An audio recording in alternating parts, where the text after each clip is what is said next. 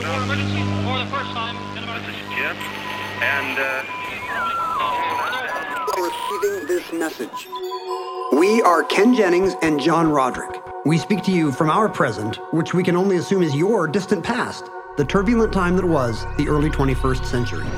Fearing the great cataclysm that will surely befall our civilization, we began this monumental reference of strange and obscure human knowledge. These recordings represent our attempt to compile and preserve wonders and esoterica that would otherwise be lost.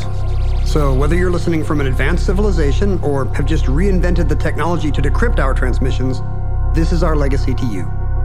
This is our time capsule. This is the Omnibus.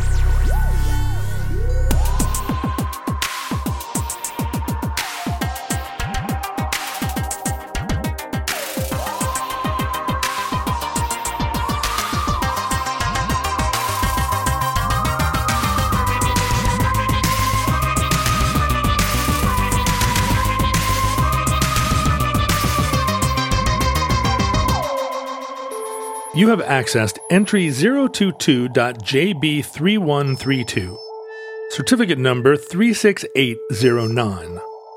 An African in Greenland. Hallo, kan du effekt? Yung ilang istimik. I know. It's serious. that doesn't even scan. It's become like a tick for me to Morrissey everything. I do that with anything that has the rhythm of Werewolves of London.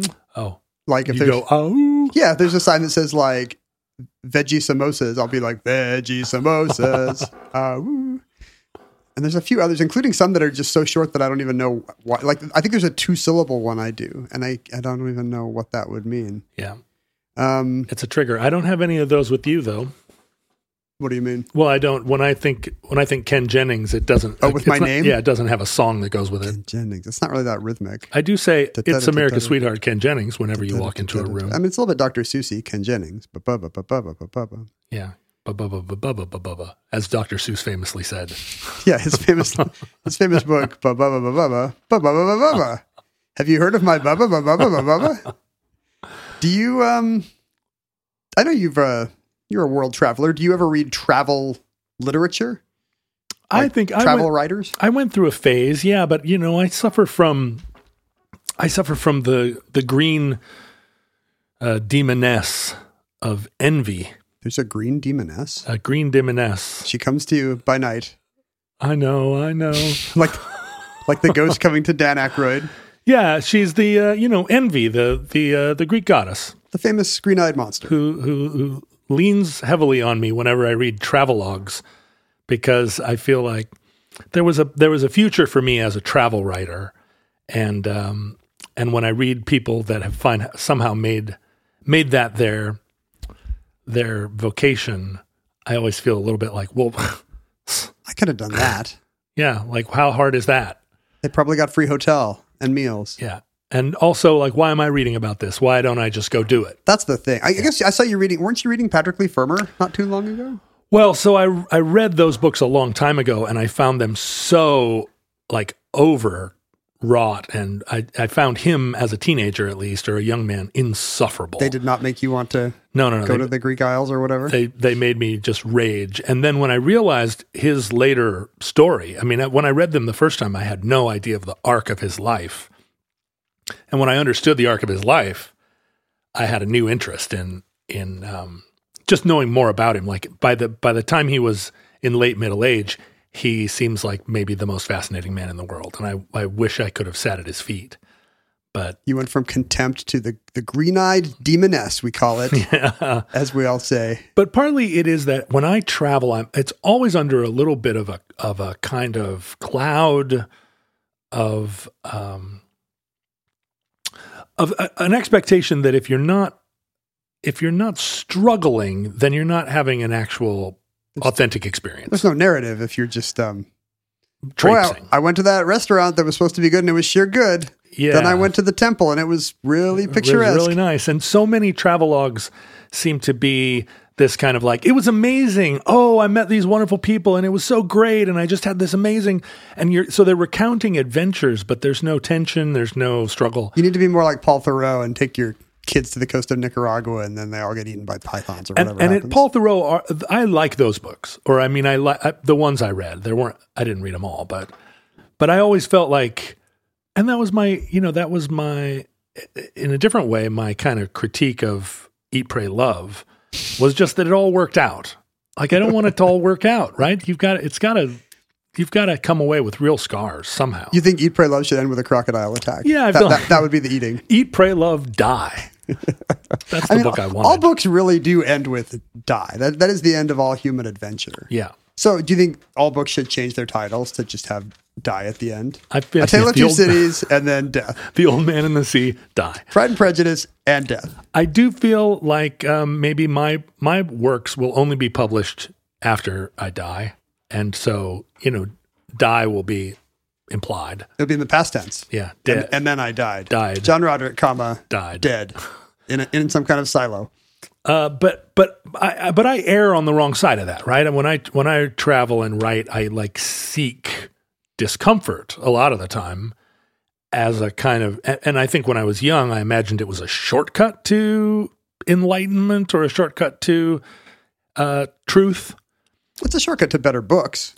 It's a shortcut to better books. There's more conflict and a veneer of authenticity. But you also often find yourself, or I found myself, like sleeping under a fountain next to a hotel where they had a big sign in the window that said "free rooms, free beds for John Roderick," and I was like, I'm sleeping in the gutter, and it started to feel dumb after about age 24.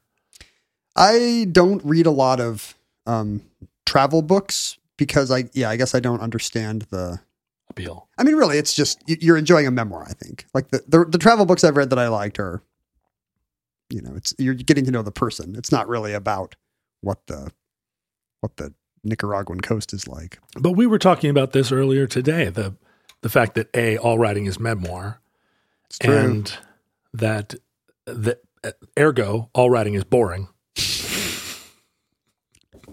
I don't know if I believe that second part. It depends on the person. I mean, it really is like you're meeting a person. And maybe they're insufferable and therefore not boring. Or maybe they're delightful and therefore not boring. I guess sometimes they're just boring.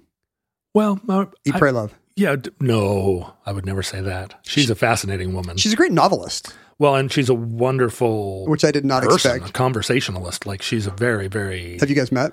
Yeah, several times. And in fact, did you eat and pray but not love? No, one time I made the mistake of... I thought you were going to say one time I made beautiful love. One time we made beautiful love. No, one time I made the mistake of talking to her about my feelings about Eat, Pray, Love. Wait, why would you do that?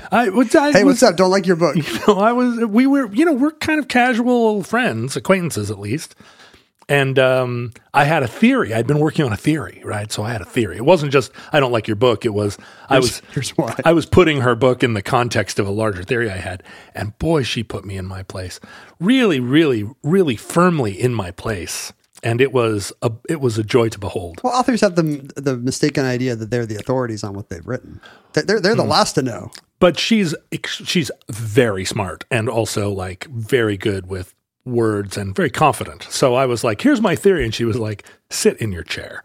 And I went, yes, ma'am. I only knew her from I guess I first became aware of her work through the movie adaptation of her kind of soppy memoir. Was that a good movie? I don't know. I didn't see it. No, I didn't. It's just how I became aware of it. So I was very surprised when she started writing these extremely well-researched historical literary novels. Yeah. Who knew? Yeah. Well, she's like smart. I assumed so, yeah, but like super smart. Despite whatever dumb thing she did in Bali. It's just any book that has the word love in it, unless it's love in the time of cholera. Unless there's cholera in the book, don't talk to me about love. Is there cholera in Eat, Pray, Love? I don't think so. Is this true of your relationships in real life? You don't actually want love unless there's also cholera? Don't say that you love me unless you've given me cholera. So you have to have cholera first. Yes. And then, well, you can say you love me as you reveal to me the diagnosis of cholera. Why do I feel so bad? So you're single because not enough people have given you... I mean, it really whittles down your dating pool. Cholera is less common in the Pacific Northwest, and maybe than it once was. Maybe I should travel to more tropical climes. Maybe you could switch to what's the Oregon Trail disease? Dysentery. Switch to dysentery. Yeah. Maybe if on the first day of Christmas, my true love gave to me Dysentery. dysentery. There's kind of this. What are the most recent travel books you've read? I don't know. I can't even think of. Oh, one. it's not a thing that you do. Not recently. I'm trying. What have I read that is like a travel book? The Bible. They're always walking around in the Bible. Lord of the Rings. Oh, yeah, that's a great travel book. There's kind of speaking of, what's her name? Elizabeth Stroud. There's kind of an unquestioned thing about travel literature that I had never thought of until recently, which is that the travel is always either between the developed world, our modern West, the US and Europe, and, other kinds of more exotic, off the beaten path locations. I got that wrong. It's not Elizabeth Stroud. No, it's Elizabeth Gilbert. Elizabeth Gilbert. There we go. So, in her case, leaving her wealthy middle-class milieu, wherever she was, New England, who knows? Mm-hmm. And winding up in Italy, India, and Indonesia. The three eyes, we call them. The three eyes, where the food is good There's and the men are dark and handsome. The eaty eye, the prayy eye, and the lovey eye. You start off in India for pasta. Sorry, Right. and you start off in Italy for Italy pasta. for pasta. There we go. It's Famous eat first. Indian pasta. Then you make it to India in time to pray Mm-hmm. before bed. And then you follow the sun. Oh, no, wait, the sun's going the other way. Going the other way. You get away from the sun. You head to Indonesia for the sunrise. And That's where you find the love. that's where you make love on the beach. Yeah. Yeah, no, it's a great trip. Don't get me wrong.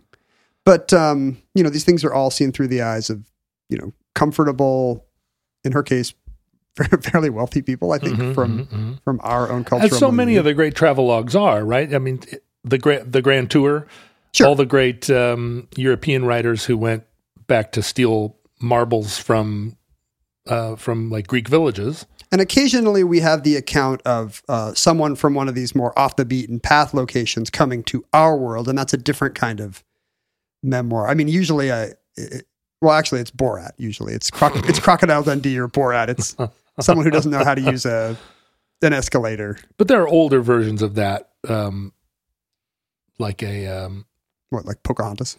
Yeah, Pocahontas, a Connecticut Yankee in King Arthur's Court. Yeah. No, right. Pocahontas invented the genre. She didn't get to write about it because she died of cholera or whatever shortly thereafter. Dysentery.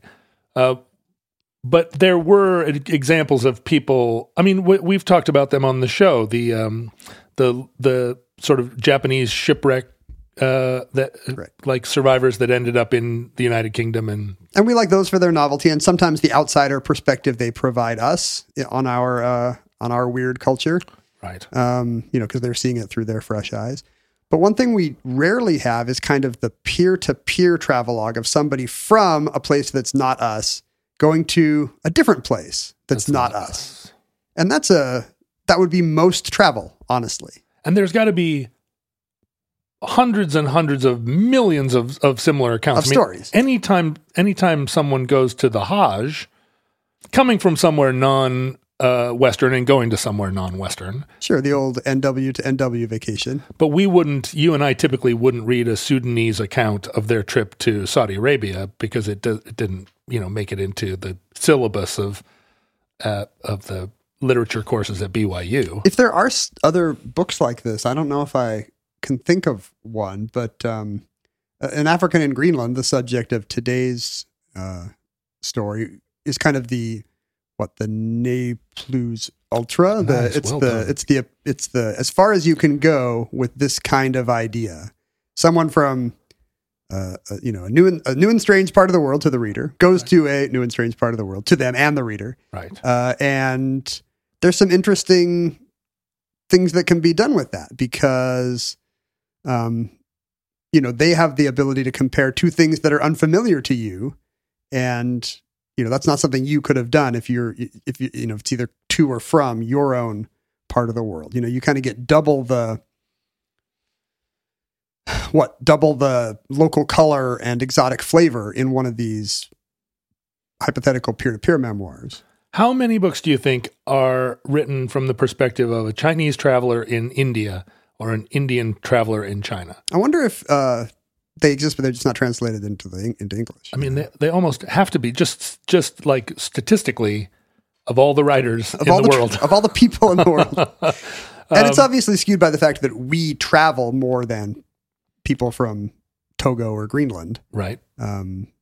Travel in that way, right? In the kind of like, I'm going to write a little memoir about this. Right. That's kind of the post-colonial way we do. But if you think about all the, for instance, like the Chinese railroad engineers, or not choo-choo engineers, but like railroad builders who are currently in Ethiopia and Sudan. Mozambique, yeah, exactly. And the culture clash that must be happening there, or not clash, but just like encounter, right? Because I think everybody in Africa is used to Europeans tromping around in jodhpurs, but now there's this very helpful group of Chinese helpers, technocrats, who are here with a lot of money and a lot of help, a lot of industrial help, asterisks, and that's got to be a phenomenal. One of them at least has written a book about it.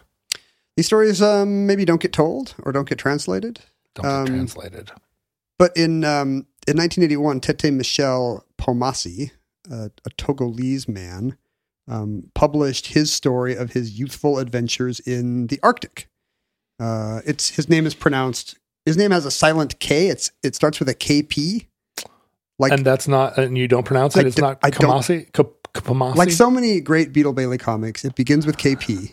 But I don't think you say the K. I think it's just Pomasi. Tete Michel Pomasi.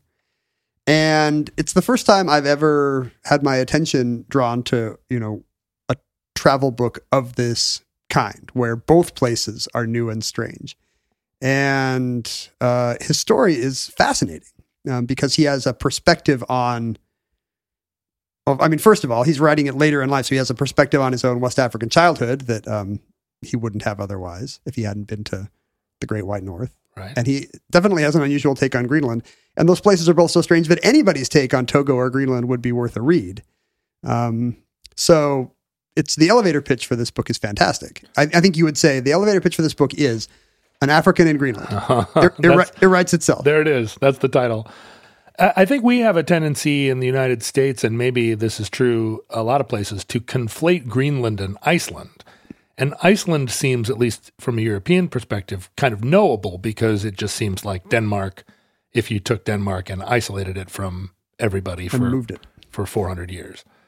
But Greenland is nothing like Iceland. Iceland has a cultural footprint too. You might know about Bjork. Yeah. Or that's it. Pretty much Bjork. Yeah, Bjork. No, they've got a great history of poetry and culture. Yeah, they have gnomes. They make sweaters. Right. Greenland doesn't even have people for the most part. For the most part, it is very sparsely populated, and it has a dominant Inupiat culture. Yes, in his book he calls the natives of Greenland Eskimos, just because that was kind of the common ethnological word at the time. Yep. So don't be offended if I were to do that. But let's see, Greenland is bigger than Alaska. Mm-hmm. In fact, it's roughly the size of Alaska and Texas or California put together. It's covered under so much ice that we don't even know if it's an island or an archipelago. It's the world's largest island, asterisk. Now, I should say that when I said Inupiat, the Inupiats are the Alaskan Inuits, and the people of Greenland are other Inuits in the family of Inuit. But I don't think they would call themselves Inupiat. That's the Alaska side. Yeah, I think the indigenous people of Greenland spread west from Alaska through Canada and there. So it is kind of all one culture, and many of the myths are similar. If you're talking to a native of Baffin Island versus Greenland versus somewhere in Alaska, but the culture has varied over the thousands of years they've been there. Pomasi is from Togo in West Africa, a small country on the whatever that is, the Bight of Benin, The Bay of Biscay. Bay of Biafra, the Equatorial Guinean Sound. Sluice. What is it called? the Gulf of Guinea. There it is. I was close. Togo's tiny. It's about the size of Vermont and New Hampshire put together. Which you would never do in this country. Oh, they're already together. I mean, the Connecticut River divides them. Is that what you mean? You would never get rid of the Connecticut River and let them intermingle? No, I don't think they have anything in common. We always put them together. We assume that Vermonters and New Hampshireans New Hampshireites. are like peas in a pod, but they're not. They're not. No. New Hampshireites live free or die. Right. Vermonters agree. Just die. Vermonters disagree. Yeah. All state mottos and books should end with die. Pomasi grew up in Togo when it was still part of French Togoland. It didn't have its independence until I think around 1960. So when the book begins in the 50s, he's a young boy living in a family milieu that to us seems a little bit unusual. His dad has a series of subordinate wives, of which he is one of the children, and therefore pretty low on the totem pole, although on a real totem pole, of course, the most important image is lower. But in the hierarchy of that culture, the youngest kid, I mean, the kids get nothing, and the youngest kid gets Less than nothing. Yeah, gets pissed on by the older kids. Especially the youngest kid of a lesser wife. Right. And that should be the name of my autobiography, except I wouldn't slur my mother. Younger kid of a lesser wife. Yeah. He is, his dad appears to be pretty well off. He has some kind of good job as a foreman for some electricians union outside of the capital of Lomé. But they seem to be on the outskirts of the city because the kids spend their days earning extra money by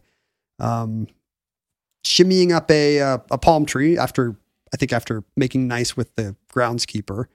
And, they have to leave the fruit alone, but they can bring down branches and fibers and husks and whatnot that can then be woven into mats. Whenever next my daughter complains about her chores, Exactly. I'm going to say, you're lucky. You're lucky you're the main daughter of the main wife. They're like the palm tree is smooth at the bottom, so you have to just clutch on for dear life like you're climbing a greased fire pole. And then when you get about halfway up, it gets rough, which is even worse because then you scrape up your front.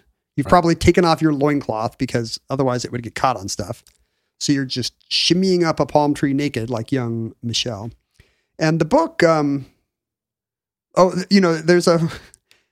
just the little details he has about what it's like to be the youngest child in this culture is very funny. He really seems fixated on the fact that as the youngest child, his siblings treat him terribly. And hierarchy is so important there that even twins, we've talked about the twins of West Africa before, even twins in Togo have a pecking order. But interestingly, it's the youngest twin who is the senior one.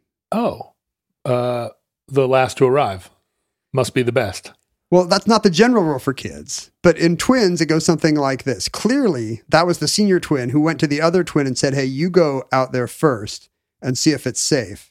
And I'll come along in a minute if it is. Smart. And so in the case of a stillborn twin, that's a case of, it wasn't safe out there. Whereas if both twins arrived safely, clearly the smart one said, you go first. So the younger twin is the older twin.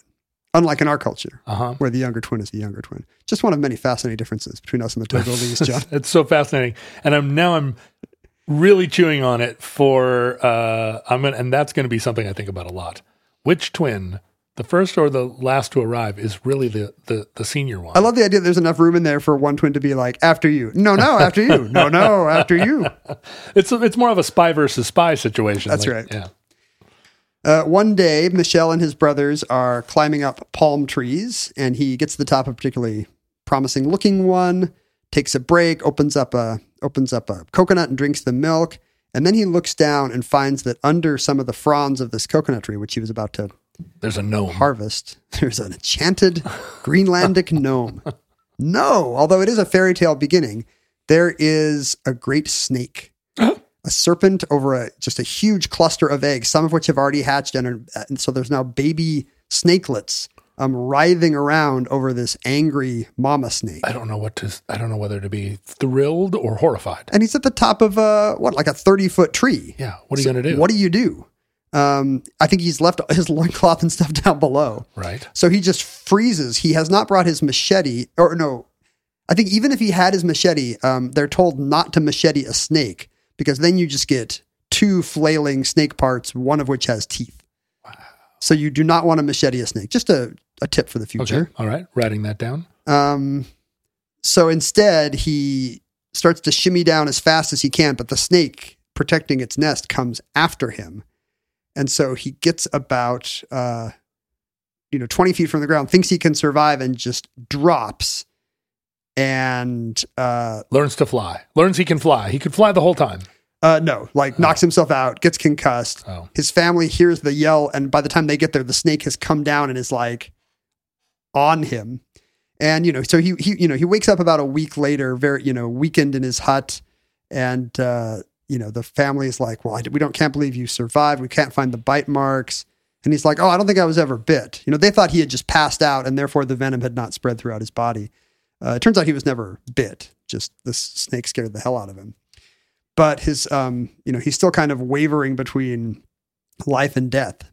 So his parents, to continue the fairy tale metaphor, his father carries him into the sacred forest. The sacred forest. A nearby, part of what was once a great rainforest covering this part of Togo, right? Which was then slashed and burned out of existence during the French colonial era.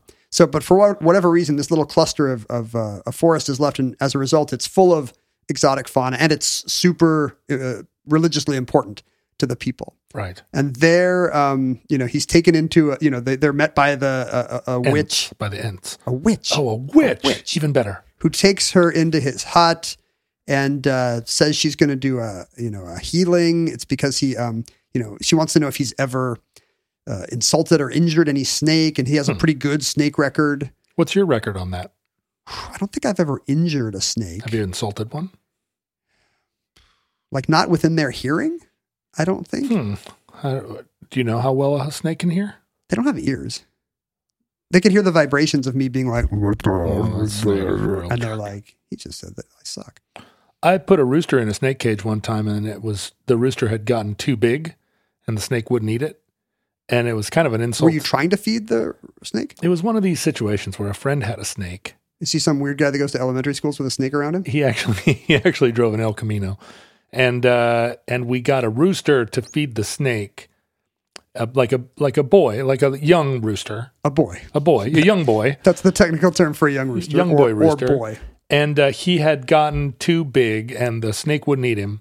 And it was hilarious to see this giant snake and a pretty large rooster in a cage, kind of looking at each other, not sure what to do. I feel like we're going to hear from our tender-hearted animal rights listeners who do not think this is hilarious. John. Well, what ended up happening was we put the rooster in the back of the El Camino and we drove across town.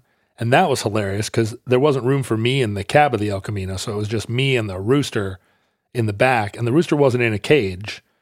So in El Camino, you're just sliding around back there. Were you hoping to trade it in for 2 smaller roosters? Well, no, because we had the rooster. What do you do with it? I was going to take it home.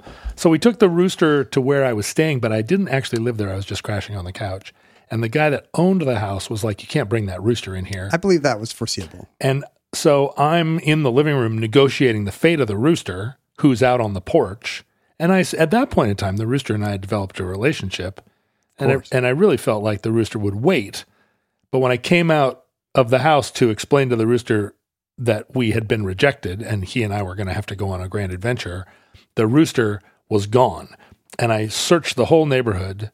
And at that point, the rooster was 2 feet tall or whatever. And I don't know was what El Camino with the top down or something. Where did he? Or you had let him loose in the yard? Well, no, I brought the El Camino left. I brought the rooster onto the porch. And he just wandered off. And this was in Seattle's International District, or what we would call now, I think, Little Somalia. The neighborhood's changed quite a bit. And the rooster, and I believe firmly that the rooster went on to live a long life. You don't think it was eaten with injera that night? just living. He's probably 4 feet tall now. And Cock of the walk. Yep. He's 25 years old.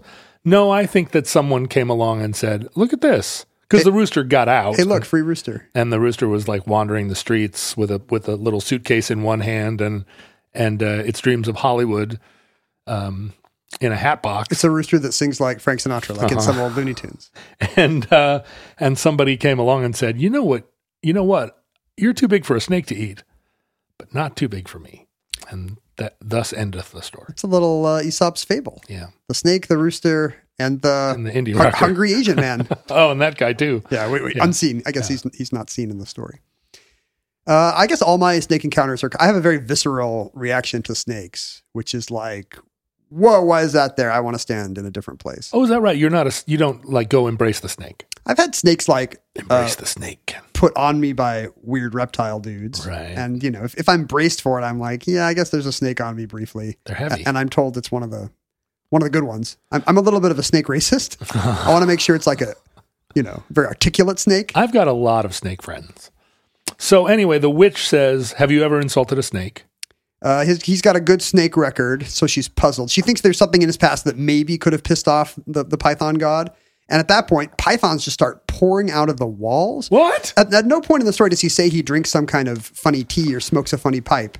But at this part, pythons begin like swirling around the room. This is his hut or hers? This is her hut. Her hut. He's gone into the sacred forest.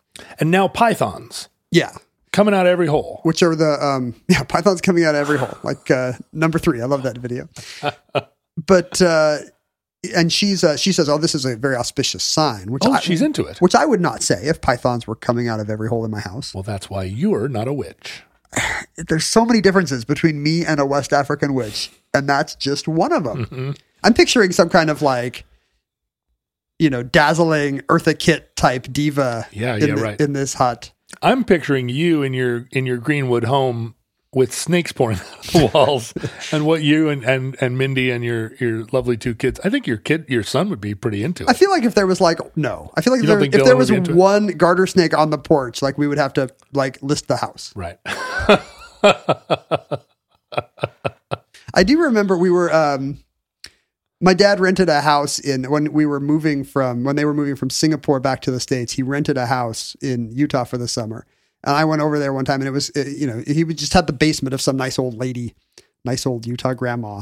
And the hill sloped down through this dry grass kind of to a creek bed. Oh. And I remember just kind of wandering down there one day, and I decided to wander back another way. And everywhere I stepped in the grass, it moved. And you walked into a snake. It was just, it was the end of Raiders. It was 100%. There's more snakes than grass. And me and my friend were like, how are we going to get back up? Because literally everywhere we move, snakes scatter. And we were just like, well, I don't think there could be rattlesnakes in Utah. It's not like... Yeah. Normally you'd climb a palm tree in this situation, but... I didn't have my loincloth. Yeah. So we just ended up thinking, because we're dumb college students, let's just run as fast as we can through the... Give the snakes no opportunity ground. to in hindsight, we should just have banged on something, and their sensitive tympanic membrane would have said, these guys are yo-yos, I'm out of here. But we just ran up the hill as fast as we can with like snakes moving from underfoot with every step. And it worked out. So clearly I'm protected by the python god as well, of Utah. When you were growing up here in Washington State, did you not ever... Because you used to see garter snakes here a lot, and I would go get garter snakes and bring them home. And one time, tragically, a garter snake got loose in our house. Oh. And my mom never found it. Oh, and did she have some of the other wives try to look for it? She still talks about it when she lists my crimes. It got out. It takes a long time to list all my crimes, but the garter snake in the house was one of them. She's convinced it's still living in the walls of that house with the rooster, presumably. I don't think either of them. The garter snake and the rooster. Those are on either side of my coat of arms. They're happily married. Queer icons. The garter snake and the rooster. But you never had garter snake times? Yeah, in the yard, especially my grandparents' place in Oregon, you'd see they were a lot of them. They were just kind of little green ones that were didn't read as snakes to my early mammalian hindbrain. I haven't seen one in years. I don't know what happened to them. I don't even see slugs anymore. Slugs are gone. The mass extinction. No, the slugs. You and my mom were talking about this not very long ago, weren't you? Yeah, where'd the slugs go? Where'd the slugs go? They were replaced by snails, and then where'd the snails go? Maybe I salted all the slugs As part of your Salt the Earth campaign? from when I was a kid. Future listeners may not understand how important it was to smell good in our era. They probably all smell great. They're all jellyfish that smell like sandalwood. But in our day... Well, they have probably a different sense of what smells good. Dragging themselves along a sea bottom probably smells great to them. In our day, a lot of people smell like they drag themselves across a sea bottom just because they are not paying attention to such things. Well, yeah. I mean, there are a lot of opportunities in modern world to not smell your best because people don't take care of themselves anymore. They're just sitting around in their sweatpants watching episodic television. But also, people I don't think have access to fine quality deodorants. People worry about what might be in the stuff they're smearing on themselves once it is, which is their right to do so. Some of that stuff has aluminum in it, or it might have like plastics that are not great for the environment. Yeah, you don't want to smell like Right Guard or Old Spice. You're a modern person. You're a skateboarder and a dream catcher maker. But Native cares. This entry in the omnibus is brought to you in part by Native, who makes aluminum-free deodorants and a ton of other stuff. Body wash, toothpaste, sunscreen based on minerals instead of on presumably animals or vegetables. The stuff smells great, and it's made with care the right way for people who want to put the right stuff on them. When they're slathering, you don't want to slather the wrong stuff all over you. No, and I'm somebody that doesn't like scented stuff, and I've noticed that Native makes unscented stuff and also delicious flavors like coconut and pineapple, which makes you feel like you are on a tropical vacation. You're saying delicious, but we're not recommending, to be clear, that you eat your deodorant or sunscreen. No, but like it makes you delicious. I see. Like their body wash comes in to a shark. Coconut and vanilla, citrus and herbal musk, lavender and rose. I mean, this is making me want to kiss you. Right, not you, but one. But it makes me want to kiss one.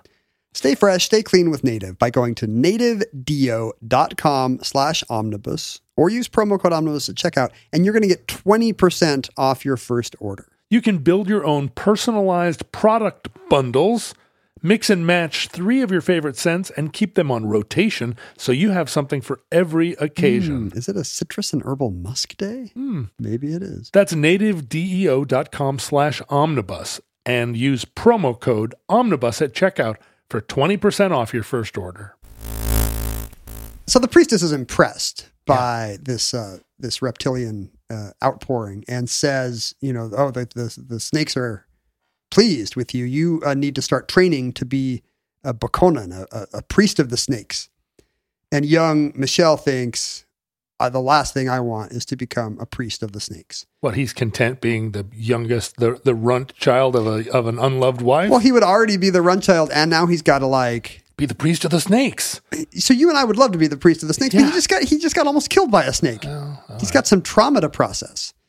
He doesn't say this, but it's kind of between the lines. He's like, now I'm in a family situation I don't like, and I'm getting pushed into a career I don't like. And that around that time, he wanders into one of the few bookshops in Lomé, Togo, run by some evangelical missionaries, and finds a book by one Robert Garant called "The Eskimos from Greenland to Alaska." At the time, you could say Eskimo, and it's full of kind of National Geographic style pictures.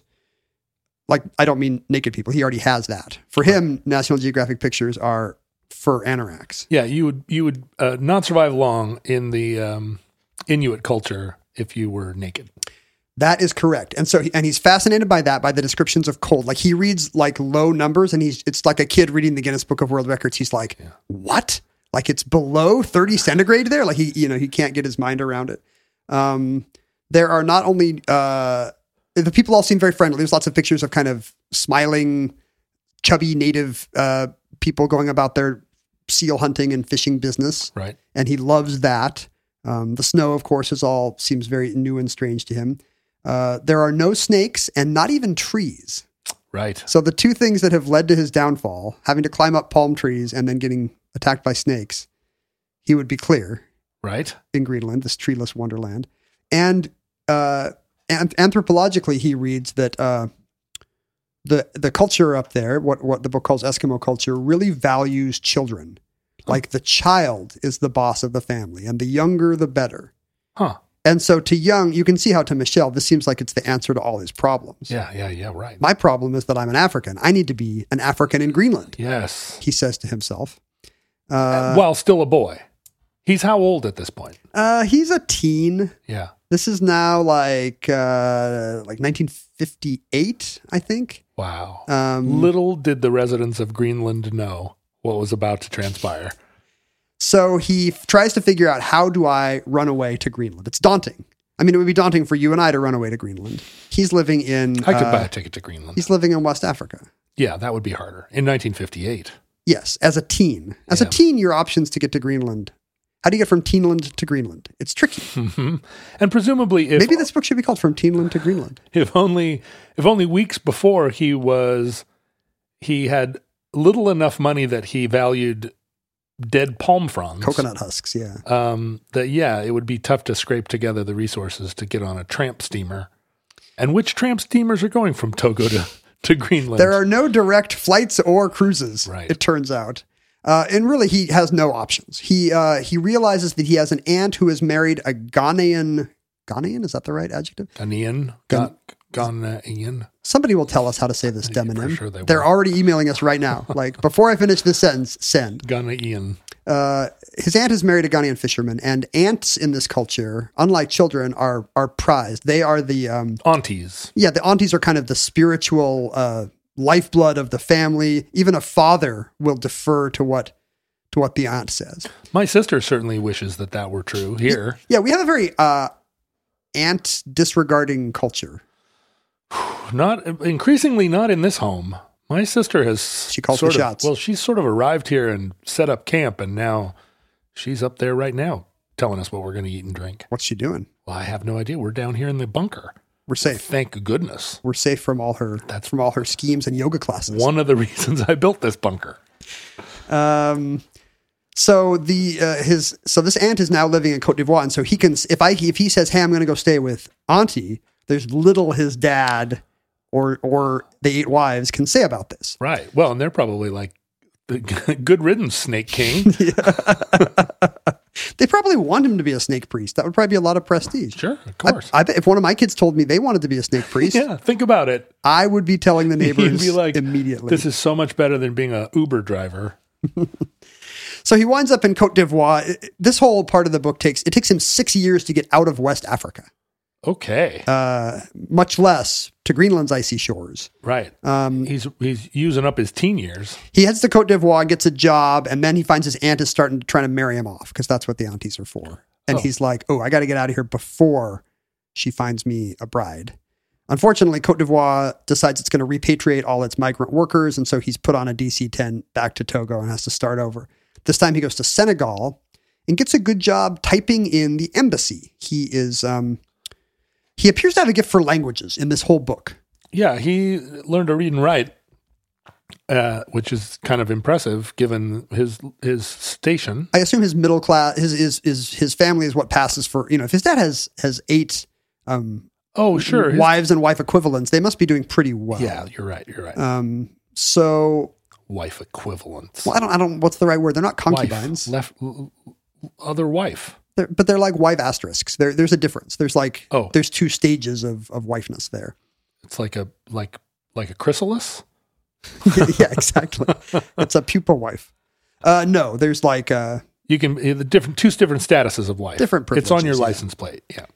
But I think maybe just his native language is Mina, which is only spoken by it's one of the 40 or whatever languages spoken in this tiny sliver of Togo. We talked about that in the Twins of West Africa. And I think do you think it lends people a linguistic, a good ear or a good ability with languages if from a very young age you're having to assimilate just multiple languages from French to a bunch of indigenous languages? I mean, they do talk about people who come from tonal language cultures having His is tonal. having more incidences of perfect pitch.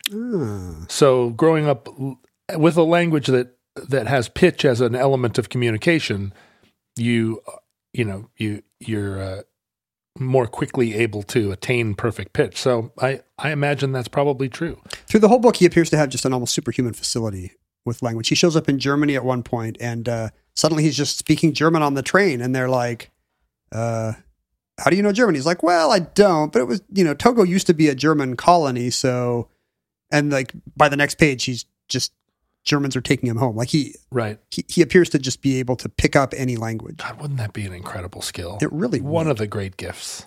And he presents himself in the book. The writing is very fluid and easy to read, and he presents himself as just kind of a wonderstruck everyman. Yeah. But it's clear that he has just from the way people treat him, it's clear that he has a great deal of personal charm and charisma and ability. So in Senegal, within a week, he's a bilingual typist at the Ghanaian embassy because he speaks French and English and I guess a bunch of other languages. And suddenly he's super comfortable. They're like, oh, and one of our diplomats now has an extra apartment so you can stay there. Suddenly he has this dream set up in Dakar, Senegal. And he thinks, you know what? If I stayed here for a couple of years, I'd have enough money to see Greenland in style. Wow. But he thinks, like you, that would not be authentic. I would get too comfortable. You don't want to see it in style. I want to sleep under a fountain. I mean, for me, sitting here, living in Dakar in an embassy apartment sounds like the awesomest. What am I doing now? Like when my daughter, the day she graduates from high school, I'm moving to Dakar. To become an embassy clerk? Yeah, that just sounds so awesome. Start studying up for the Foreign Service exam now. I wish I were a 22-year-old embassy clerk in Dakar instead of a decrepit, an old broken Graham Greene character. Yeah, like exactly. So he decides I got to leave now before I get too cozy. Yeah. So he just heads. He knows Greenland is north, so he just heads into the Sahara. I love this guy. He just this is not too different from some of your adventures. He winds up in Mauritania. Yes. Trying to go to the furthest outpost he can get, and when he gets there to port whatever, he finds that trucks don't go that way anymore. Oh wow, we've had the same. We've had the he went the opposite direction. Same experience, except on the other side of the desert. He's on the southern edge, and so at that point, he kind of has to go back to Senegal and start saving money again. Oh, that was just like me and Marrakesh. And it is not until 1963, fully 6 years later, that he winds up in what his family would have called Yovoade, France, land of the white people. How did he get there? Yeah. Just saved his pennies. Yeah, saved up and hopped on a boat to France. And at that point, there's a couple more years in the book of him hopscotching across Europe. He, everywhere he goes, he immediately has some clerical job or just washing dishes at a hotel and getting all his meals for free. And also, as part of his, I don't think in Europe this would have been the novelty of meeting a black African man in 1960, but because there would have been a whole influx. He mentions there was an influx from post-colonial. That's what you get when you say you own Africa. They come and visit, and you can't. Your fascists complain, but what are they going to say? So he is. He doesn't seem like he would be much of a novelty in these large European cities where he winds up. He's in Marseille, and then he's in Paris. Then he's not in Marseille. He's in Then he's in Germany. Then he makes it up to Copenhagen, and in all these places, he immediately, like on the train, finds some nice old man who wants him to stay. He has the gift of charisma. A widow with, he tells a widow with 2 daughters on the train that he's headed for Greenland. This is when he's learning to speak German. And they're like, Greenland, my young friend, you'll be so cold, Yeah. You must come stay with us. And so immediately he gets off the train in Dusseldorf or whatever and has an apartment. And she's knitting him sweaters and... Right. Yeah. And worrying about him. The older Frenchman he ends up staying up with he starts calling him Papa, and they develop a familiar relationship, and this guy ends up sending him a monthly check throughout the rest of the book. And at no point does he think there's anything untoward about this old guy that would love to have a surrogate son. Or What are you suggesting? Well, I mean, You seem like you're implying something. it seems like if you're in a French train station and Yeah, an old French man approaches you, a young, tall black man, and says, "I would like you to come stay with me." This has all happened to me except for the being black part. And and the check I get from him it's just a pittance. It doesn't even. No. Has he kept it up over the years, though? Oh, That's nice. wait, I saw. There's never any hint that anything odd is happening. He just seems to be a magnet for like interested people who, when he explains his quest, they want to sponsor it. And I guess I can see that. This is the wonderful thing about a quest. The defining quality that a quest gives all travel, because there's so many people that are just traveling for the sake of traveling. And you're wandering around, and so, I'm going to see these 3 places and then go home. Yeah, or like, I don't know where I'm going to go, and somebody takes you home, but there's no focus, and there is an element of kind of you can feel like a scam or a scammer over time, because it's like, why am I here? I'm just here, and when do I leave? I don't know. He didn't say Never? he was Sidney Poitier's son or anything to this guy. But the wonderful thing about, and this was true, it's been a while since I mentioned my walk across Europe, but wait, did you walk across Europe? Yeah, funny you should mention it. But people assumed that I was on a religious pilgrimage, and when they thought I was headed to Jerusalem, which was the way they tried to contextualize. I was coming from the north and headed to the south. Where could I be going but Jerusalem? And when they thought that, I got a completely different reception. And then I would always take pains to say, I'm not really going to Jerusalem.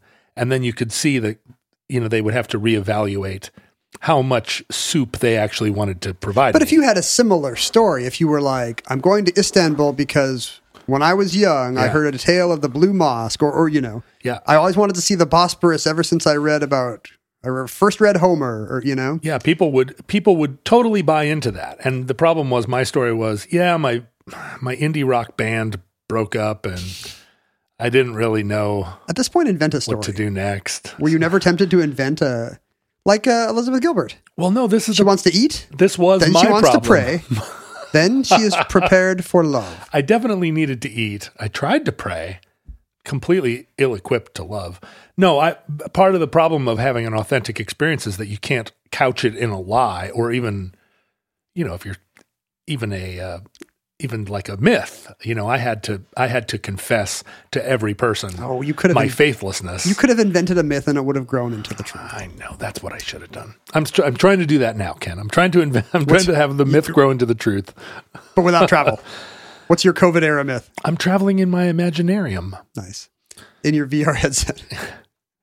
So he's thriving in Europe. He winds up in Copenhagen and actually begins to take more serious anthropological interest in his quest. He spends a lot of, all his free time from washing dishes at the hotel. He's at the National Library or the National Museum, looking at, studying the indigenous cultures, looking at Eskimo art. And he's got to be an incredibly well-educated person by this point in time. Yeah. Like self-educated. Autodidact, but like he is. I mean, think how much you would learn about yourself spending 6 years working in the embassies of West Africa and then 3 years taking trains across Europe. I can imagine. He might be one of the best traveled Togolese in the world at this time. It's incredible, right? By the time he takes his 8-day voyage across whatever strait it is from Denmark to Greenland. It turns out, even though he's in Denmark and Greenland's part of Denmark, he needs a special, visa or certificate or whatever. And they're very reluctant to give it, like basically on the basis of, young man, you'll be quite cold. And so he has to pull some strings. I feel like there have been so many people over the centuries who have thought Greenland, like that's the future. Like Greenland, first of all, it's got green in the name, so it's got to be lovely. It's huge, and it seems like a world of untapped resources. Do you remember? Wasn't President Trump trying to trade for it? Oh yeah, right. He wanted to trade Canada for it, but then he realized that we didn't have Canada. Yeah. So it's a huge stumbling block. It was a black eye to his plan. I think most people don't realize that most of Greenland is under a glacier, right? He arrives at his journey is all along the coast, which is the only inhabited part of it. It's got a series of deep and picturesque fjords like Norway running up and down both coasts, although most of his journeys are along the west coast of Greenland. And it's just dotted with little fishing towns because everything else is just impenetrable, trackless ice waste all year. You're an impenetrable, trackless ice waste. Yeah, I really am. But when he arrives at one of these coastal towns, it's quite green with lichen. He, he's heard the story of Eric the Red naming it Greenland to try to, as kind of a real estate scam. Yeah. Goes back to 13th century sagas. So there may be something to it. That's actually true. We named it Iceland to keep people away and named it Greenland to sucker people in. The Greenland part of it does actually date back to not too long after Eric's lifetime. So, it was something that was said about his myth, prior to modernity. Huh. But when he gets there, it is quite green. It's green with lichen. He arrives at the town of Qaqortoq, which is Julianahab. In its Danish. In its Danish name. All these places have an Eskimo name and a Danish name. And as you will imagine, as he gets off the boat, it is the biggest thing that's ever happened in Greenland. Right. They're like, who is this guy? He is 6 foot tall, which, he's not like some 7 foot Dinka tribesman, but the average height in Greenland, apparently, the indigenous people are, hover around 5'3". Right. So he is a giant, and he spends the book being called Mikalika the Giant, basically. So all eyes are on him as he walks down the gangplank. A group of children follow him around like the Pied Piper. Everywhere he goes, word has already reached there. He'll show up at a different town, and it'll be like, oh yeah, my niece's friend saw you 2 months ago and said you might be coming. He's an authentic celebrity. Over the radio, within a few days, the radio in the capital Nuuk or Gotthab is announcing that Greenland's first black visitor has arrived. And does he speak Danish at Yes, this point? From his year in Copenhagen, he's got pretty good Danish. And do they speak Danish in Greenland? So the story of Greenland is not unlike Togo, and this is not really foregrounded in the book, but it surfaces a bit. It's an indigenous people who have been settled by a European power, not always with the fantastic results you'd expect. Right. The grace that Europeans have shown famously globally. all over the world. Yeah. And so, a lot of these towns are not doing well. It's a resource extraction economy. It's a hunting culture where the hunting is no longer going great. So the future is shrimp and cod fishing, but the people don't love it. They don't like the switchover. They don't like the fish. He's enjoying all the mackerel while they're eating boiled reindeer meat because, in their culture, the boiled reindeer is prestigious and, provides the needed fat calories to get through the winter. He's enjoying this sushi grade mackerel and they're just like rolling their eyes at this weirdo eating bait. Right. So there's some prestige to meat that fish doesn't have. There's a lot of drinking. A fair amount of the people he meets don't appear to do much, and they say they're seal hunters, but they go out once a month, and really, luckily, there's a Danish government allowance that keeps them going. So yeah, it's a culture that's not in great shape and probably reminds him a lot of what France did to Togo back home. Right. But why was I saying this? What was your question? Do they speak Danish? So yes. So there's a mix of, mostly he stays with indigenous people because he enjoys the smaller villages that are off the beaten path. I think he never actually winds up in the capital.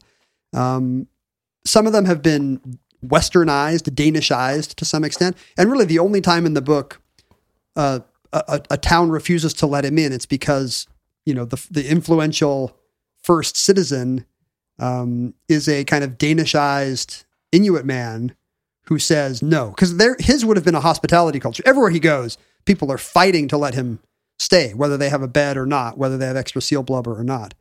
But in this one village, people won't say, and it's because the guy has been Europeanized and is like, no, that's not what we do. Oh, interesting. And once he says no, all the locals have to say no, from Canute, the actual Danish school teacher, all the way down to he ends up staying in a kind of a poor alcoholic shanty on the outskirts of town because that's the only guy who is low status enough to buck the to buck the de facto mayor. Right.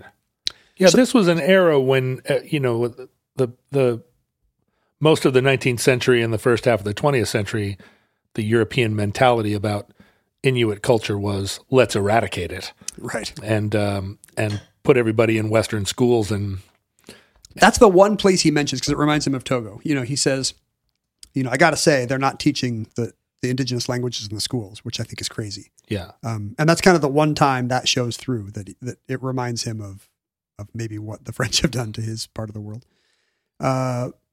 But I should say that when the radio announces that Greenland has its first black visitor ever, that appears to not be true. If nothing else, one of the most famous African-American men of his time went to Greenland.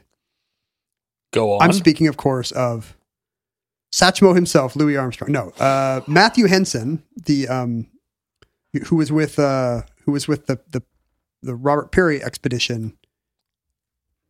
Is that right? Claimed to have been the first to visit the North Pole, although today, it's Robert Peary's expedition.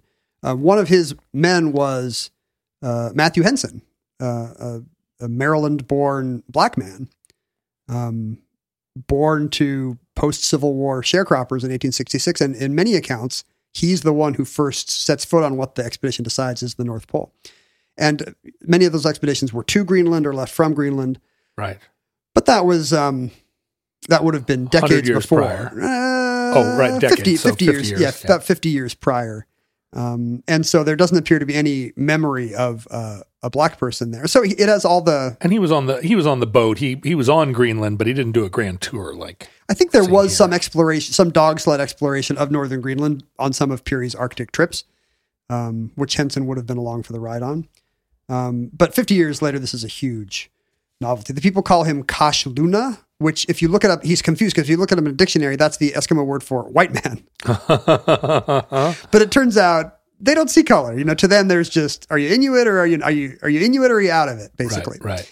And that's a pun. That's good. And not good, but yes. And so they call him Kashluna, their word for white guy, which he doesn't mind. It now means foreigner. And in fact, one person says, "Oh, hey, I saw your countryman on the news. You're gonna be interested in this." And he's like, "What? What black guy have they seen?" And the guy rummages through some papers and brings out a picture of Elizabeth Taylor, General de Gaulle. Here it is, your cousin Charles de Gaulle. And I think there's only at one point in the book where some angry drunk calls him the N-word, like you low down so-and-so. Right. And he's very philosophical in kind of the mold of your dignified 50s black gentleman who is kind of forced by society into being a good representative of his people. Sure, an emissary. Yeah. Honestly, a phenomenon which affected Barack Obama as recently as 2009 to 2016, like dial it down and make sure you're not too. And so in the book, he's very philosophical. Clearly, in my experience, every time I've had a slur like that, it was just somebody dealing with their own inner problems and demons and had nothing to do with me, you know? So he's not wrong. And he's exactly right. Living in a pretty good state of the mind. I'm sure in the moment, it is not as easy to shrug off as perhaps you have to make it seem in these accounts for a wide audience. When a drunk person is screaming something at you, you can always take it with a grain of salt. So he winds up staying in a series of houses with all the locals who are fighting over him, and they offer him all their delicacies, whale skin and seal blubber. A lot of the book is about food. Yeah. He hates it all at first. By the end of the book, he's like, he hates when the reindeer is boiled, when it's a caribou steak, when it's grilled, he's like, delicious. Boiled reindeer is not delicious. I've had reindeer once in grilled form, and it was pretty good. But I can't imagine any meat benefits by boiling, especially game. My mom was just talking about the fact that her mother's family preferred their meat boiled, and she would go visit them. Her mother died at a young age, right after my mom was born, and she would go visit her mother's family, and they were like, "Oh, boiled tonight. We have boiled chicken and boiled beef, every kind of meat you could possibly want, all boiled with the yellowy, and she still cannot eat boiled meat to this day, and I don't like it. I'm assuming you don't like it. I don't know what. Why would you?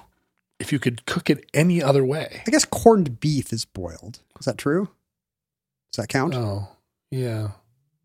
I do like corned beef. It's already been marinated for your pleasure. But you know, when you're at Katz's Deli and they pull that big slab of corned beef off and they chop off that like super gross yellow layer of fat. That's what everything else is. You're like, oh, thank God you're throwing that in the garbage. I mean, there's so much fat eating in this book because that's what you it's do a up long, there. cold winter. And the stuff about, there's lots of little colorful details about what it's like in these Greenlandic seaside villages. All the day drinking that goes on, but also, people sharing local delicacies. Like even when they have a cup of coffee, they'll often put in, the local way to serve it is with aquavit and some kind of seal fat. Yeah. Liquor and fat.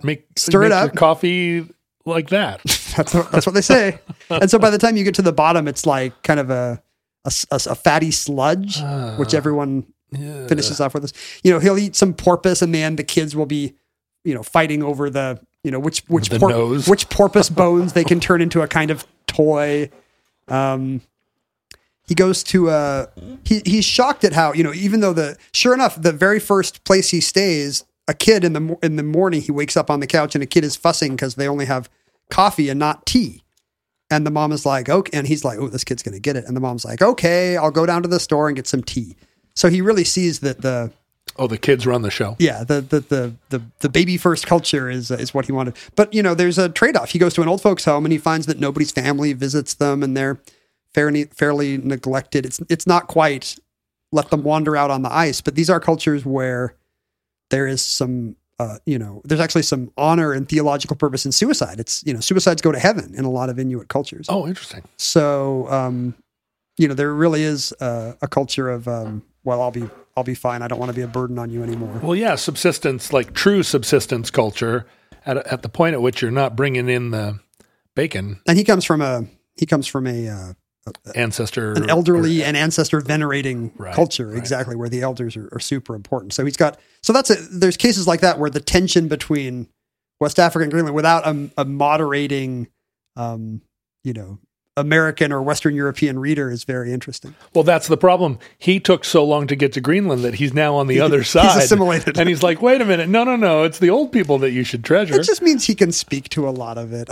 There's funny details like, he goes to a movie and the movie's been subtitled in Danish. They don't dub there because in Scandinavia, and I think this is true to this day, the audience would find it funny, the idea that Tom Cruise is speaking Danish. Oh, sure. Like this is comical, clearly. Yeah, it's ridiculous. These actors don't speak Danish. This is taking place in South America.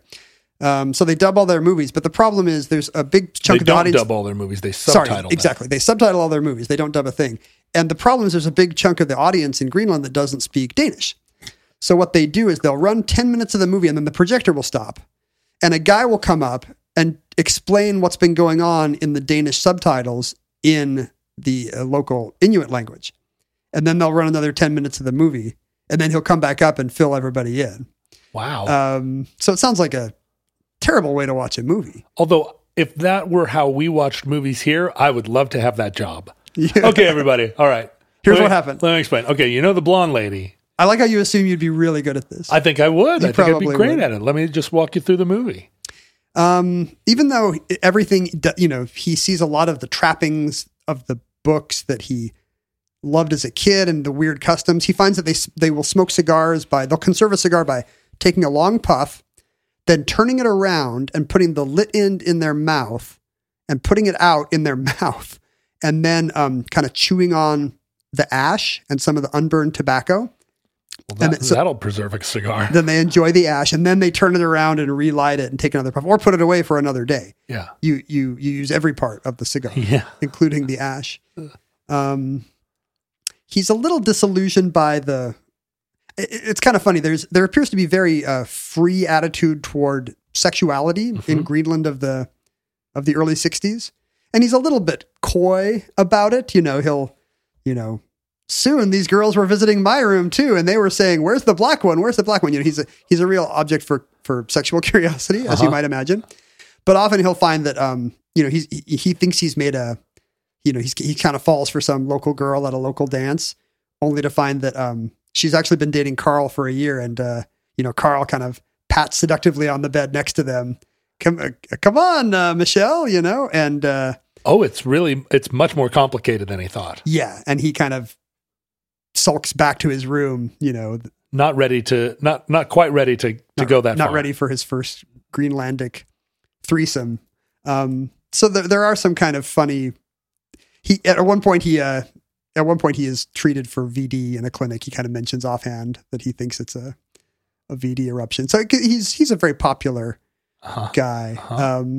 But there are many places where of course everyone's curious about Africa as well. He has to explain his own story, which includes explaining what a tree is to people who have never seen a tree. So he really kind of learns how baseline the cultural differences and assumptions are.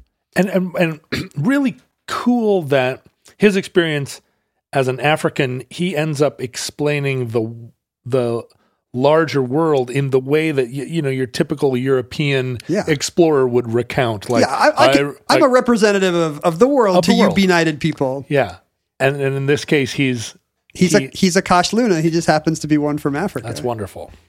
And there are places in the book where he's able to see some local customs and compare them to West African customs in a way that a British or American anthropologist would never be able to. This part of the animal is taboo, just like this part of the leopard, for example. Or at one point, a young boy catches his first seal, and the house, as is the local tradition, throws a huge party for the whole neighborhood. Everybody comes. Everybody compliments the boy about how delicious the seal is, but he's not allowed to eat any. He has to sadly sit and watch everyone eat the food he brought home. Why?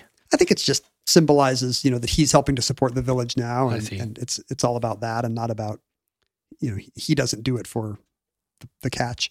And that reminds him of a similar custom back home in Togo, whereby when a boy earns his first franc at whatever his odd job is, he has to bring it to his father. He can't spend it. His father has to, prize the first franc.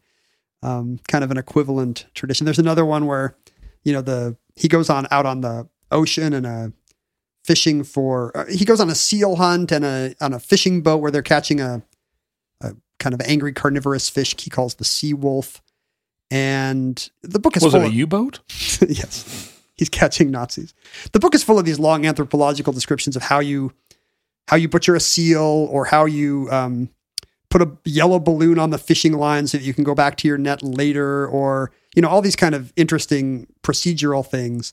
And in this case, he compares the practice of a seal hunt to the lion hunts back home. It's really good anthropology. It seems like he'll often go running for a tape recorder or a camera, if somebody's singing a folk song, or to write down a local legend. He's a little disappointed by how most of the folk songs appear to be like 20th, like all the dances he sees are just kind of 20th century leftovers from early Danish era. Right. He clearly wants to delve into the ancestral past, and the attempts to eradicate the Inuit culture have been successful. Yeah. He ends up heading north because he wants weirder and weirder stuff. He wants the real seal hunters and dog sleds he read about, and not these kind of cushy coastal villages. And he arrives in the north just in time for polar autumn, which apparently is the weirdest time. It's not that everything's dark, it's that the specter of darkness is coming, so everyone kind of has the dread of the 6-month night. The days are crazy up there. Like at one point, I think the sun rises for the first time on March 17th. There's a little glimmer. Everybody goes up on the cliff by the village to watch the sky kind of turn slightly green, and they're like, yay, Mr. Sun is back. And 2 months later, by May 17th, it is day all the time. Yeah. Like there is just spring is like an hour, basically. That's phenomenal. There's dark all the time and light all the time, and that's all you get. But in the polar autumn, everybody's been up all summer because there's not really blackout curtains. So everybody just kind of has 3 months of insomnia or whatever, 6 months of insomnia. Yes. And super insane, I might add. You probably remember this from Alaska. Yeah. I mean, we didn't have 24 hours of daylight, but you definitely... It's energizing. So much daylight, and you thrive, but it's a bipolar existence. So people literally. Literally. Well, it's unipolar, but for the people, it's bipolar. Yeah. so the people are living, their bodies have been put to the test by this manic summer. They see nighttime looming. The ice is now too thick to go do any of their outside stuff, but it's not thick enough to actually walk or hunt or sled on. So everybody's kind of cooped up at home. So I guess autumn is the kind of the craziest time. Spring, by the way, stinks because everything thaws, because everybody was just dumping everything in the snow, right? Which worked until it all starts to melt. Hot again. Yeah, exactly. And he finds that the farther north he goes, there's a lot of life's really, really tough up there. People are routinely eating their sled dogs when they're forced into it. There's a very lengthy description of how sled dogs have to poop en route because you don't stop as soon as one dog, if one dog wants to poop, the rest of the team keeps going. So he'll try to squat and just keep getting dragged along. And finally he'll just his hindquarters will get so uncomfortable, he's just let it go in the air, right. And the person, right into the face of the dog behind him. Exactly. And the people in the sled have to know to duck because it might just be going everywhere. Ouch. The return of the winter means, there's all these rules for he's really not ready for the cold. All the stuff people told him was correct. And it's really like you and I would not be, maybe you would be, but I would not be ready for that kind of cold either. Cause you literally have to remind yourself there's certain things you cannot touch, like even just touching this object, you'll lose so much body temperature out of your hand that it's uncomfortable. Yeah. I don't think you can be ready for it. I don't even think if you live there all the time, you're ready for it. It's just so awful. The cold is just so cold. The static electricity is a problem. Like you can't, even on your dog sled ride, you would freeze to death on they end up running about a quarter of the time they're going anywhere on a sleigh because that's the only way to keep warm and therefore alive. If you stayed in the sled, you would die. You take a pen out of your pocket and the ink's frozen. You take a hanky out of your pocket and it's just like a sheet of crumpled metal. So many stories about this. You spit in the air and it freezes before it hits the ground. Yikes. Cold. He, but the winter is less crazy than the autumn. And the other thing about the return of the sun, he finds, the tradition he runs into, in addition to going up on the hill to see the glimmer of light, is it turns out it's a big wife swapping party. Sure. The sexy times begin. You're saying sure, like Alaska does this too. Well, is there a big key party every? The thing about the key party in Alaska is it's on a rotating schedule. It's kind of like Ramadan. They're really, he winds up at some party not knowing what's going on, and he kind of sees, a third partner wander up to a couple and start chatting, and then soon the husband will leave, leaving those two alone. And he observes that he's a little bit, at this point, he's kind of, he doesn't love the free love of Greenland. At this point, a little too free. Yeah, he notices for one thing, he notices that the wives are less into it than the husbands are. Like it may not be, everybody may not be enjoying partner swapping day equally.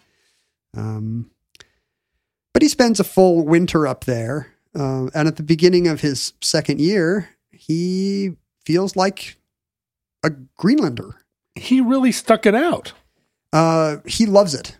Even the stuff at first that was hard, like eating seal blubber or smoking the lit end of a cigar. He can do it all.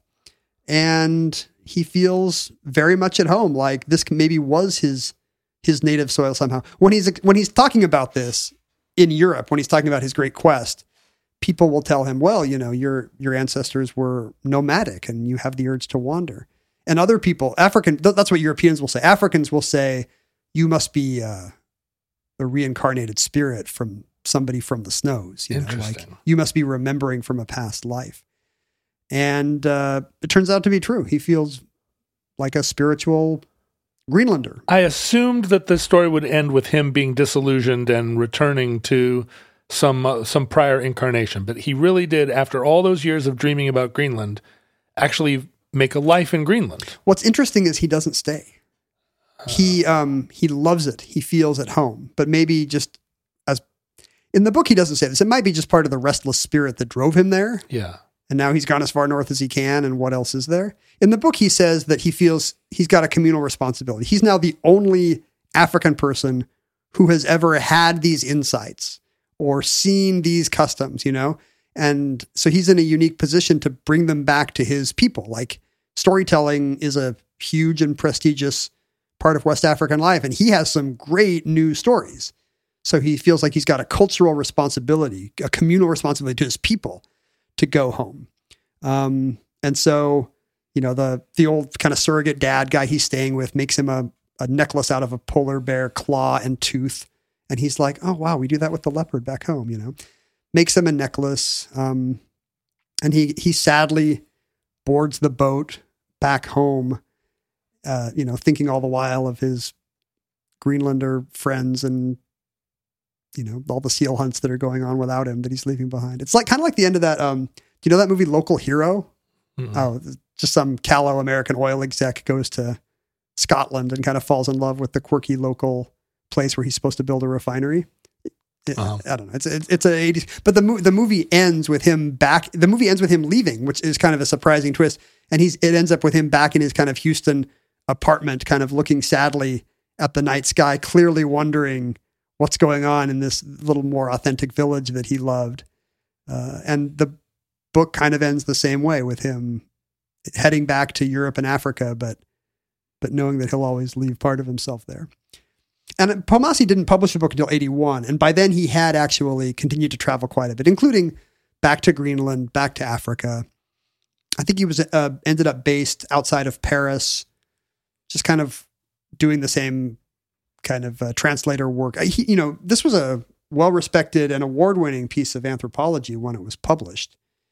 And so he was at least an amateur ethnologist, right. Invited to speak at conferences and contribute to journals. I don't know if he ever got a degree in it. I think he wound up working for an electronics company doing the same kind of good solid office work / translation that he was doing before. And, using the proceeds to visit his two spiritual homes, Africa and Greenland. The movement to really try and recover Inuit culture, and stymied by these decades and decades and decades of trying to eradicate Inuit culture. The Inuits now are trying to kind of, in some ways, reconstruct their culture. And they're as lost as an outsider would be because... Well, yeah, they've been colonized and dramatically so. There's a resurgence in Inuit tattooing where, young Alaskan natives are starting to kind of try and reintroduce it but it's part of identity formation, right? It's not, in some ways, I think it's unclear exactly what the tattoos symbolized, but they're being reappropriated. And so, because there's documentation of them, photographs, anthropological photographs, but a lot of the tradition, little ancestral memory. Yeah. And so I think I imagine that this book and this cultural encounter is probably a document that is used within Inuit culture as kind of a let's try and even in this kind of low moment, there might be clues to rebuild a global knowledge. Yeah, and from the outsider's point of view of of someone who's not even Europeanized, I guess you could say that Pomasi might be seeing it without some of the European chauvinism and biases. He wasn't there to bring them Christianity. Right. In fact, he's specifically very annoyed by the Jehovah's Witnesses who are, but he's friendly, he's friendly to all. And that concludes An African in Greenland, entry 022.jb3132, certificate number 36809 in the omnibus. Futurelings, in the unlikely event that social media still exists in your era, Facebook, Twitter, and Instagram are archived at Omnibus Project. Our handles on the internet were at Ken Jennings and at John Roderick. Ken can be found throughout social media. I now am confined to my own Patreon at patreon.com/John Roderick. Not confined. I bloom there. It's where I prefer to be.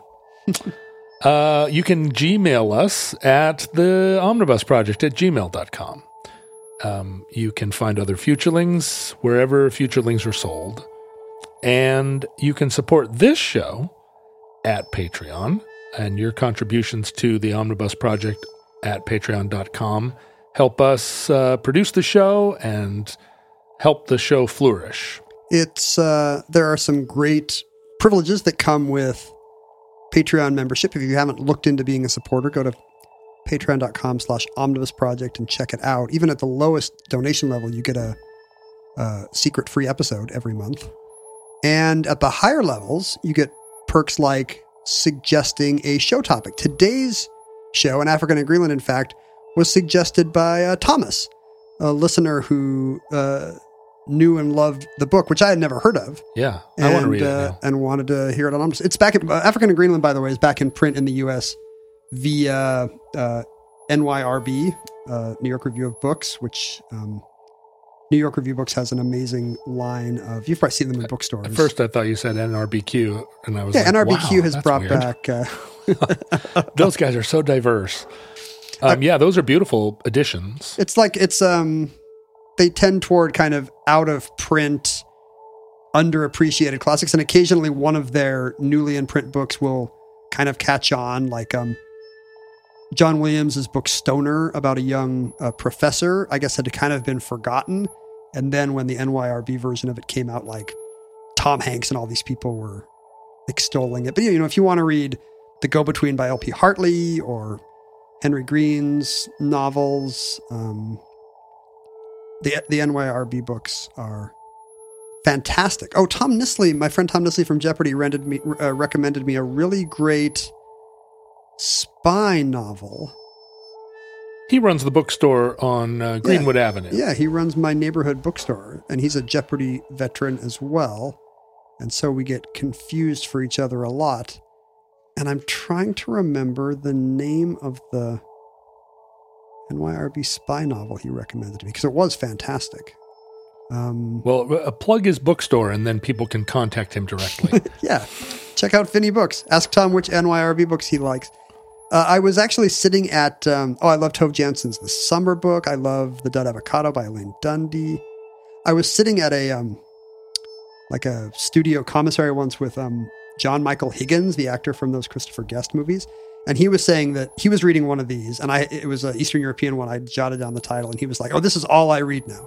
I just read these." And in fact, he said that, who was it? It was some character actor, maybe Paul Giamatti, is always trading notes with him on which one to read next, and they just trade recommendations. Well, why don't we start a book club?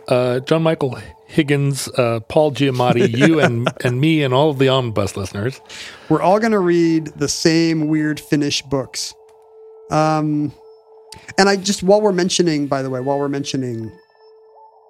Thomas's support of the show that led us to do An African in Greenland, recently we did a show about Dagen H. Yeah. The day that Sweden changed its traffic direction. That's right. And what I neglected to mention in the outro, which I was going to if it didn't come up during the show, is that was also listener suggestion. Right. That was our friend Jochen. Jochen suggested it, and we did it. Jochen, a German in Scandinavia. Yeah, that's he should write a book called A German in Scandinavia, where he has all his insights on weird sonoculture that comes from being how are the Germans different? From the Scandinavians? Yes. Oh boy, let's do an episode on it. I don't even know what I would say How first. the Germans are different from the Scandinavians. They're different. They're very different in many ways. You're going to get a lot of letters from Swedes and Norwegians. I just don't know what I would say out of the bat. How they're different? Yeah, off the blocks. What's the central, essential, spiritual difference between a German and a Swede? Saunas. I guess is it war and peace? Is it that simple? Oh, war and peace. No, the Swedes came down and burned Germany for 100 years during the 30 Years' War. But today they're all peaceful, modern Volvo drivers. The Swedes? Yeah. Oh, that's what they'd have you believe. It's a trick. They're lying in wait. They're a tricky people. That's what it is. I should just say, the wonderful thing about Patreon.com is that the word Patreon is derived from the word patron. And really, it allows you to support the show as a petit Medici. You can be your contribution of $5, a nominal amount, ends up being like a Renaissance billionaire who allows the Michelangelos of Ken and myself to paint the roof of our church. You create a cultural patrimony. That's right. And a legacy. Why do all these words all have patra in them? Seems a little male. You know how the Latins were. Yeah. Chauvinists. I guess. Well, yeah, the Swedes are tricky and the Latins are chauvinist. Thanks for tuning in to Omnibus, where we give one-word descriptions of all the world's cultures. What about the Dutch? Tall. The Dutch are quite tall. And taciturn. And finally, you can send actual physical media and other things. We're also maintaining a seed bank, so if you have any like apple seeds you want preserved, send us your quinoa. You can send those to P.O. Box 55744, Shoreline, Washington, 98155. I'm just looking at a couple postcards from a listener named Alex, who apparently has recently discovered the show and is using it to go to sleep at night. Hope not, because he's driving across the country. Oh dear, good man. He's driving across America, and he's actually done very well since he sent us photographs from both the Badlands and Independence Hall, Philadelphia. Well, he's made it halfway, or slightly more than halfway. I'm trying to see, which way is he going? From the Badlands to Philadelphia, or vice versa? This one has a map, but I can't tell which. Oh, he's headed east. He might have just gone to a thrift store in Kansas City and found postcards from all across the country. No, he's got a little map. He says he enjoyed the London Bridge is Down entry because it followed on Prince Philip's funeral. So it was very... Well, he's starting at the start then. He made it all the way through episode 29 on his road trip. Oh, wow. Can you imagine listening to 29 of these things? I've listened to 29 of them. I'd be ready for NRBQ on the old stereo. He says after it took the first few episodes to get into the groove. Oh, really? Thanks. But he says my voice used to be stuffy. Did my voice used to be stuffy? Yours? I guess. You know, you've become much chattier. I don't know. I think he might mean stuffy in the sense of congested, not like... well, we were in Atlanta. We're not used to the not emotionally humidity. Congested. Yeah, it must have been. But it's still the intro and the outro is still apparently my old weird stuffy voice. If you have a theory about my voice changing, please. Oh, we're still using the intro that we recorded in Atlanta back in aught 7 or whenever that was? I believe so. Wow, that's awesome.